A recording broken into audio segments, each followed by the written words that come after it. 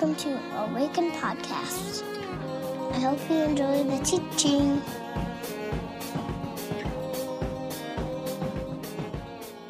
Well, good morning, everyone. How's everyone doing? Great. Okay, waking up.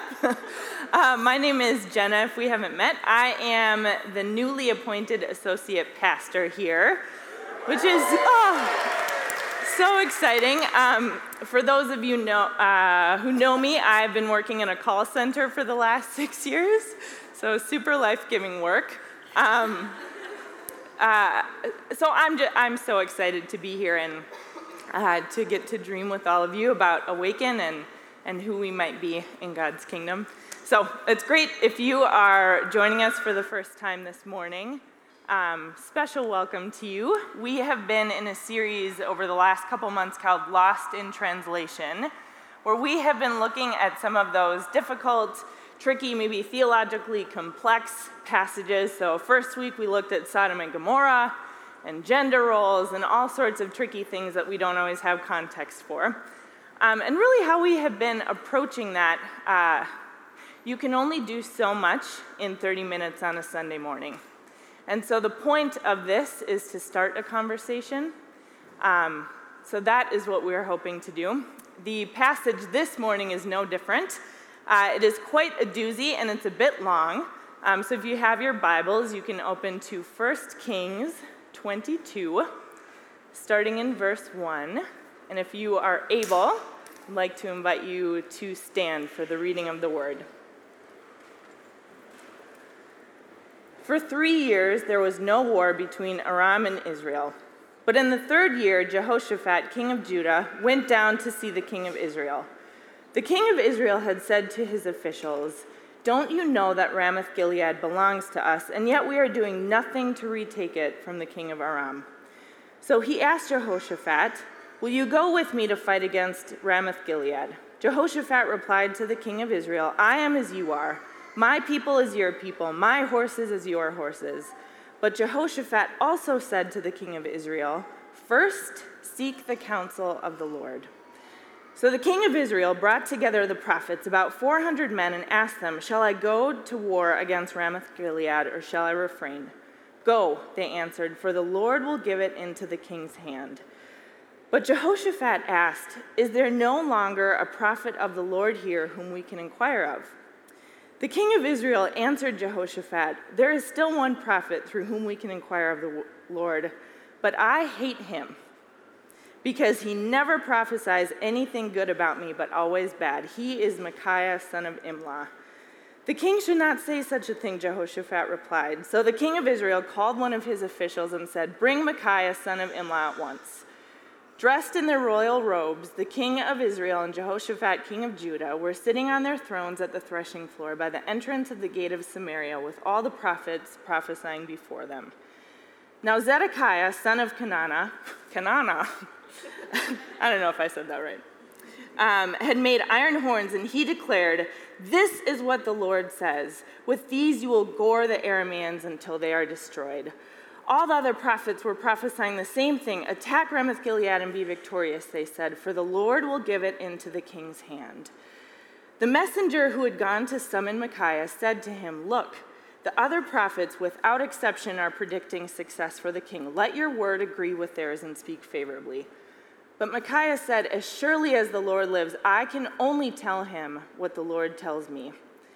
When he arrived, the king asked him, "Micaiah, shall we go to war against Ramoth-Gilead or not?" "Attack and be victorious," he answered, "for the Lord will give it into the king's hand." The king said to him, "How many times must I make you swear to tell me nothing but the truth in the name of the Lord?" Then Micaiah answered, "I saw all Israel scattered on the hills like sheep without a shepherd, and the Lord said, 'These people have no master. Let each one go home in peace.'" The king of Israel said to Jehoshaphat, "Didn't I tell you that he never prophesies anything good about me, but only bad?"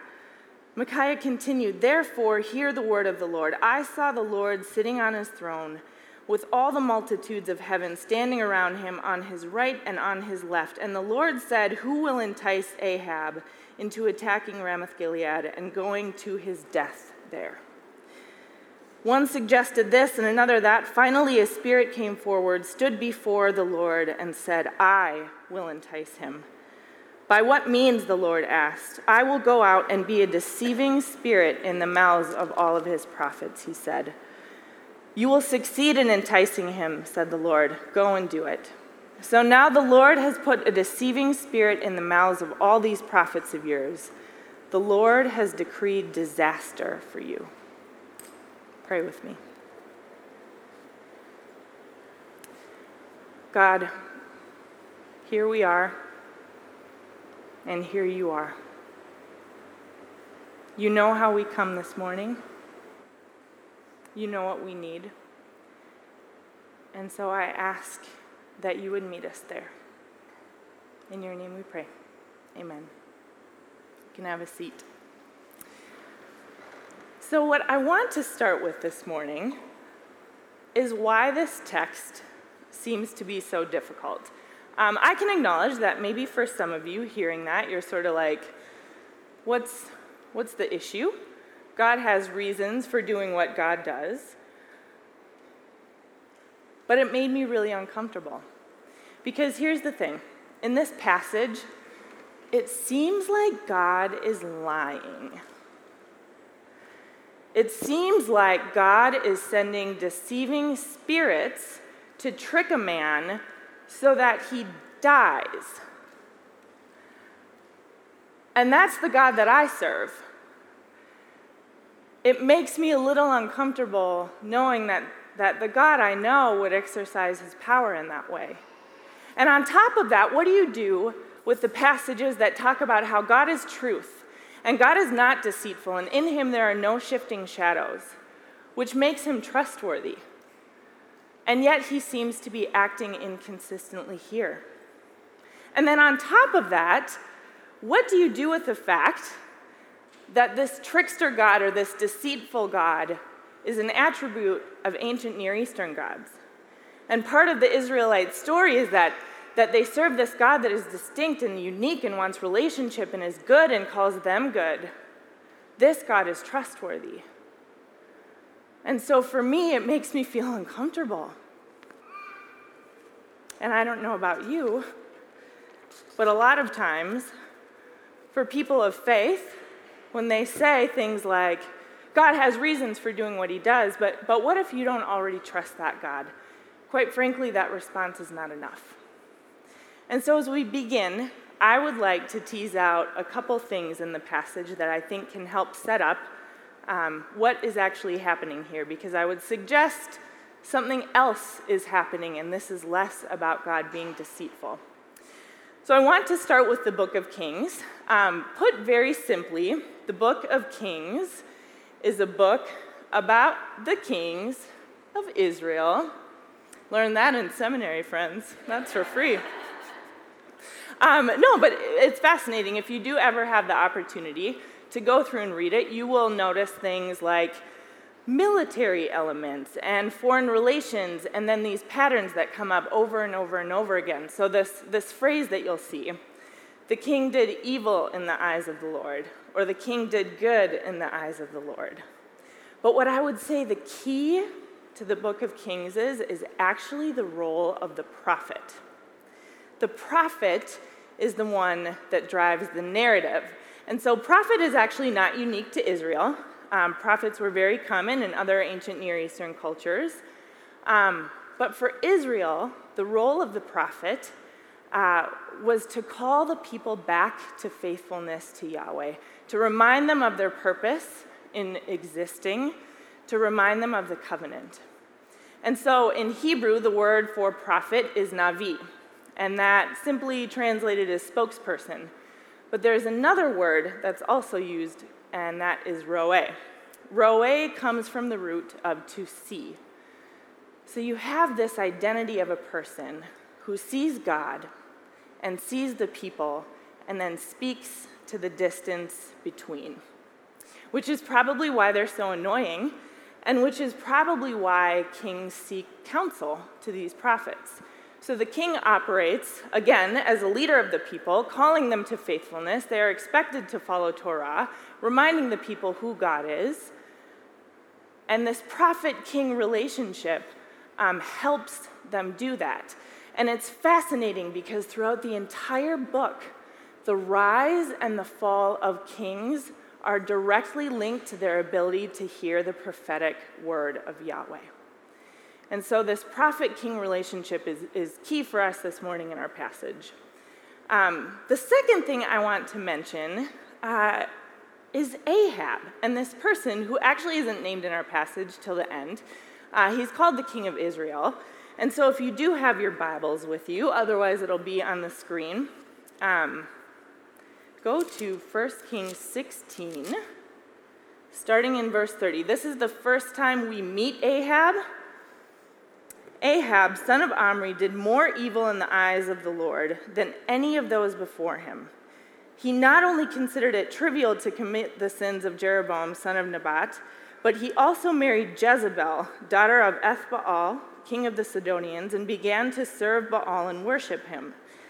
He set up an altar for Baal in the temple of Baal that he built in Samaria. Ahab also made an Asherah pole and did more to arouse the anger of the Lord, the God of Israel, than did all the other kings before him. So it seems that Ahab is a little confused about his role as king. He's creating temples for other gods. And so what I want to do is actually just follow this chunk of narrative about Ahab to kind of give you an idea of who this person is. So immediately following his introduction, we meet the prophet Elijah. So Elijah, if you remember, is the prophet that calls the prophets of Baal to Mount Carmel, and he does this little showdown where if Baal is God, let him bring down fire, and if Yahweh is God, let him bring down fire. And so Yahweh wins and does the fire, and then he kills the prophets of Baal. So there's that. And the drought ends in Israel. And so what happens is after this showdown, Ahab and Jezebel are pursuing Elijah to kill him, which again is a little awkward, keeping in mind that part of your job as king is to make sure that the people are being faithful. But you're trying to kill the ones who are speaking faithfully about Yahweh. And then the passage right before, Ahab goes to a kind man named Naboth with a vineyard. And he says, hey, I would love to have your vineyard so that I could have a vegetable garden. Naboth is sort of like, no, it's part of my family. So Ahab and Jezebel decide to trick him, and they kill him. And then they take his vineyard for their vegetable garden, which again is a little inconsistent with who he is supposed to be. And then we get to our passage today that is this beautiful interplay between truth and deception and true prophecy and false prophecy, the ability to choose to hear what is true in light of the deception that is surrounding you. And I would say it's less about God being deceitful and more about an opportunity to listen. It's more about an opportunity to choose to hear what is true, and it's more about a warning. And I'm not sure if you have ever sensed yourself in one of those moments where you were surrounded by truth and deception, and you had to choose what is true. So friends, a real-life story. Many of you know that I just finished seminary, and it's been a 10-year journey to get here. And so I want to share with you a little part of the story that I don't like sharing very much. And it has to do with my identity as a leader. So growing up, I was always the shy girl, the back right corner girl, who hated being in front of people. And I would find myself, more often than not, invited into these positions of being in front of people. And I hated it. I thought it was terrible. And so this identity I wrapped myself in, I'm not a leader, I don't have what it takes, is what I was bringing into this process of applying for seminary and doing all of this. So my plan when I began that process was to do spiritual formation, one-on-one stuff. I'm good at that. And more, as I applied and I do these interviews with people, they all said, no, Jenna, no. You are a master's of divinity. You are a leader. There's this scholarship that's a full ride. We think you would be great for it, and the stipulation is that you become a pastor. And so as I was trying to discern and wrestle through what that looked like, I remember sitting in my car. That's where you do your best thinking, right? Alone in your car. And I remember feeling this overwhelming anxiety internally. And I could not shake what I was hearing. You are not a leader. That is not who you are. Don't take these people's money. You are not a leader. And yet all of these voices around me were saying, Jenna, you have it. You have what it takes. And in that moment, I would say I was caught between truth and deception, needing to choose what was true. And I would say Ahab is in this moment as well.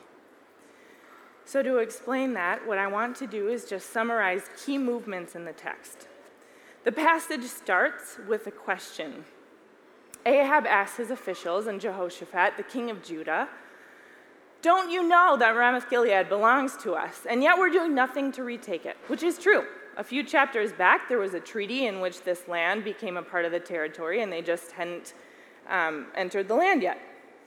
Jehoshaphat is cool with it, but he says, hey, let's do what we're supposed to do and ask Yahweh first.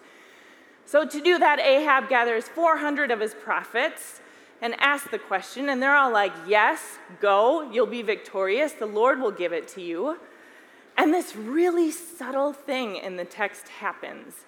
If you notice sometimes in your English Bibles, when you see the name Lord, sometimes you'll see it all capital letters, and then other times you'll see capital L, lowercase o-r-d. And that's because there are two different Hebrew words being used. So when you see all capitals, it's Yahweh, the proper name of God. I will be what I will be is what it translates to. And when you see capital L lowercase, the word is Adonai, which is still a reference to the divine, but it is not the proper name of God. And so when Jehoshaphat isn't sort of buying it and he asks the question, but don't you have any prophets of Yahweh? I think that's why he suspects that something is off. And Ahab's response floors me. He says, there is one prophet, but I hate him because he only prophesies what is bad about me and never what is good. What does it mean to value more what you want to hear versus what is true? Ahab is not the first person who has valued that and sought counsel from those who will tell him what he wants to hear, and he's certainly not the last. So the messenger goes to get Micaiah and says, hey, this is what happened. Make sure you just say what they're saying, then we're good. He encounters Ahab. Ahab asks the question, and Micaiah says, go. You will be victorious. Yahweh will give it into your hands. Okay.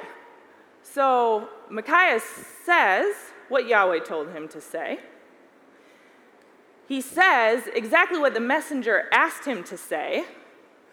He says exactly what Ahab wanted to hear. If the story ended here, as readers, we would be like, okay, cool, Ahab's going. He's going to be victorious. But this is where everything changes.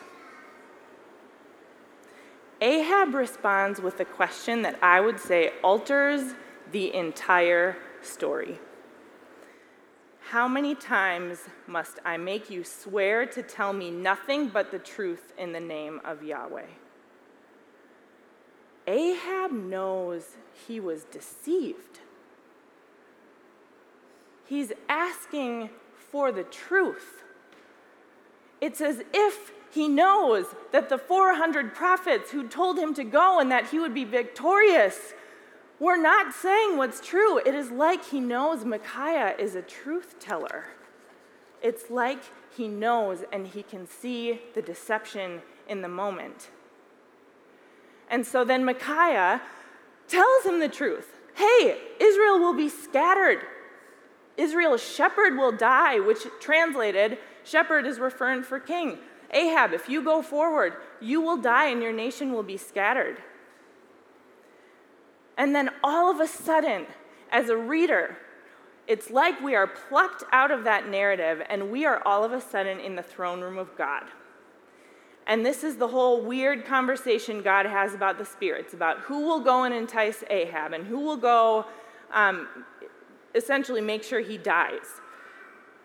So as a reader, we all of a sudden have the backstory about why the prophets were saying what they were, why Micaiah was saying what he said. So we have this backstory, and it's all because Ahab asked for what is true. You may be thinking, fair enough, Jenna, but you are still not dealing with the fact that God is being deceptive. Touché. And to that, I would ask a question.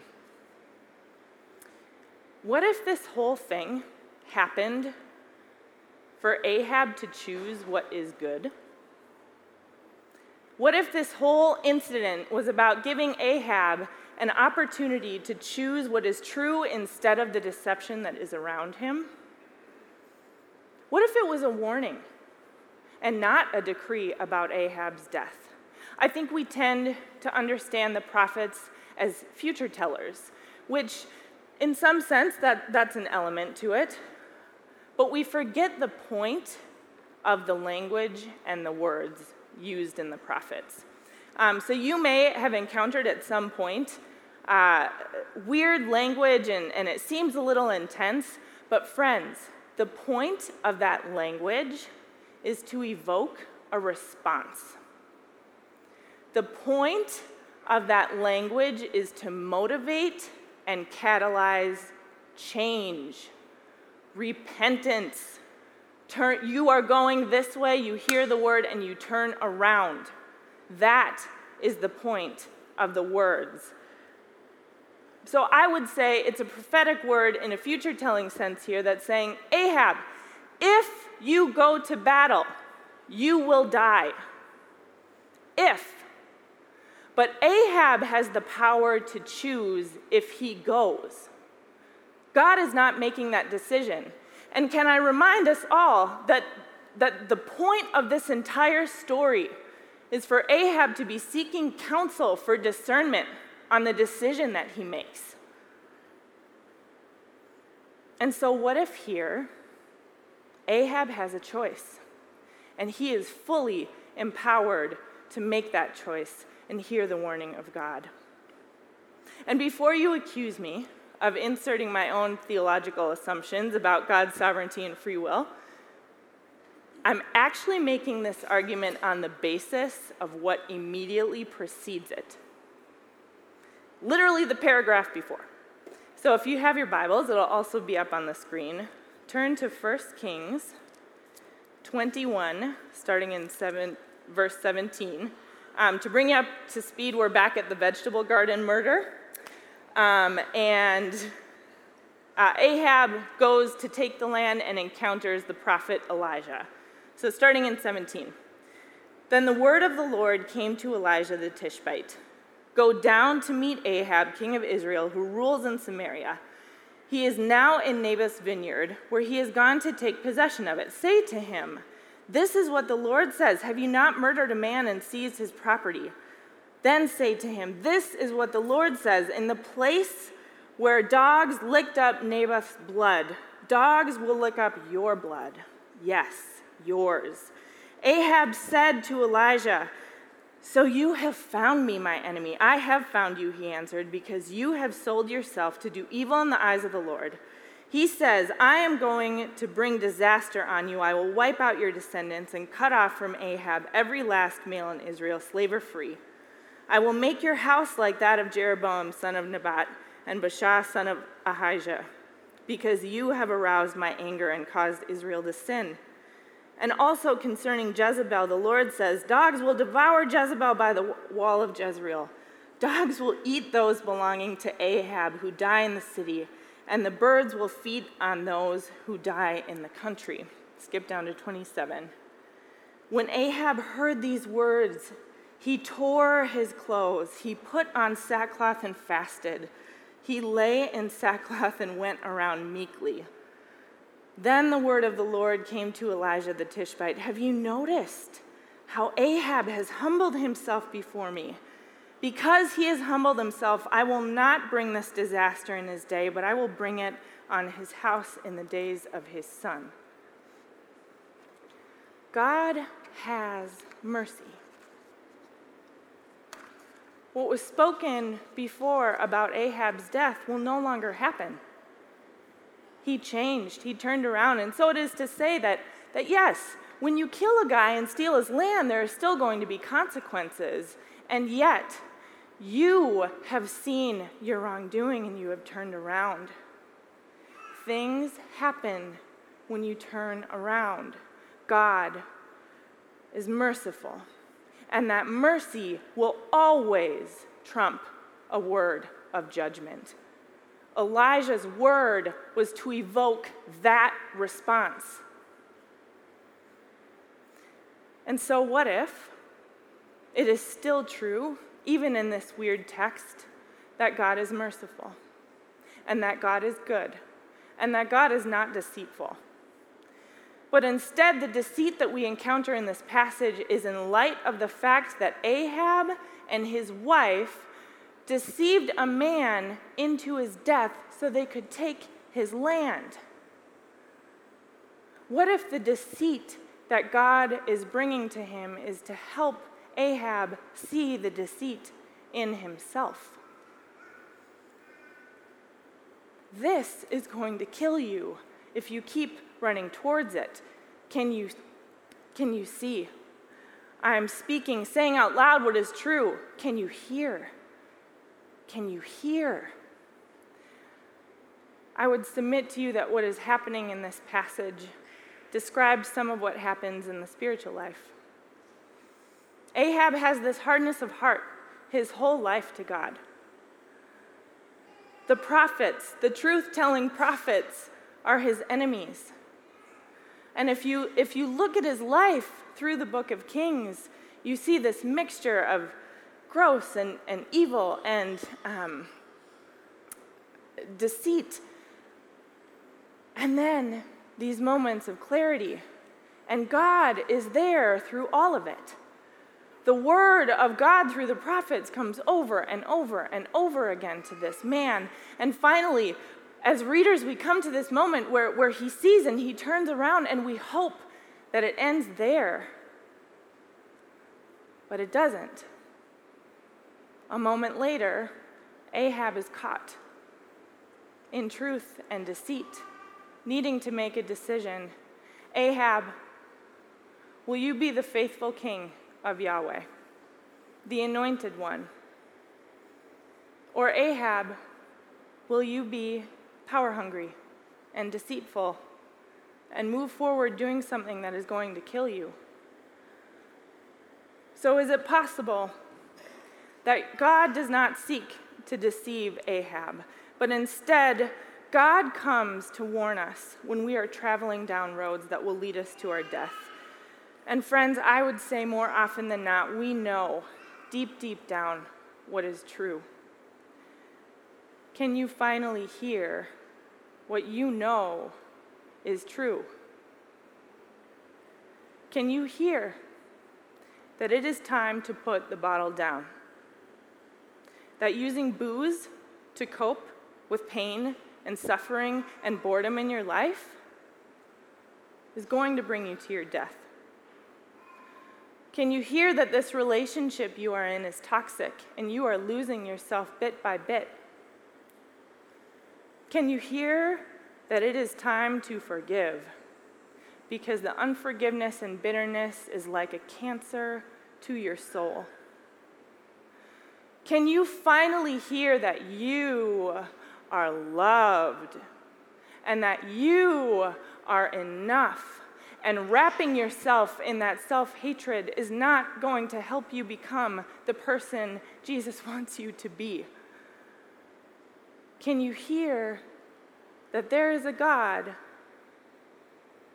who wants relationship, who wants you, who tells you that you belong and I have claimed you, and we are sitting together as people who have been claimed by a God who loves us? Can you hear? And can you turn away from the things that tell us otherwise and look into the face of God? That face of God looks like mercy. Can you look into the face of love and belonging?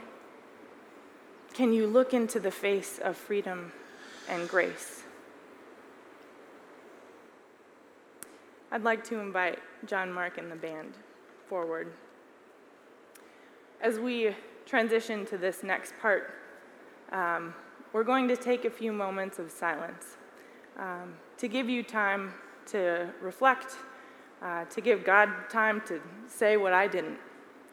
And after that, you will be invited into song, invited to receive those words how you'd like to receive them. Our prayer team is available, so if you feel you want someone to bear witness to that, we would be honored to do that. Pray with me.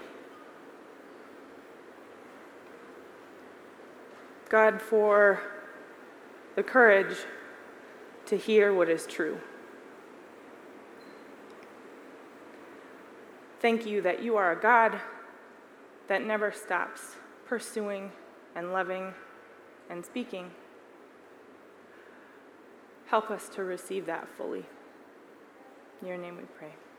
Amen. Friends, go in the knowledge that you have deeply received this grace. And as we receive it, we go and give it to others. Grace and peace, my friends.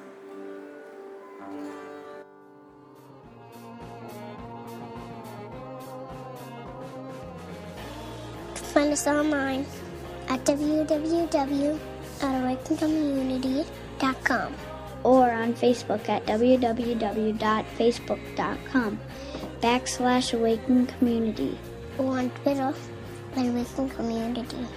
See you next time.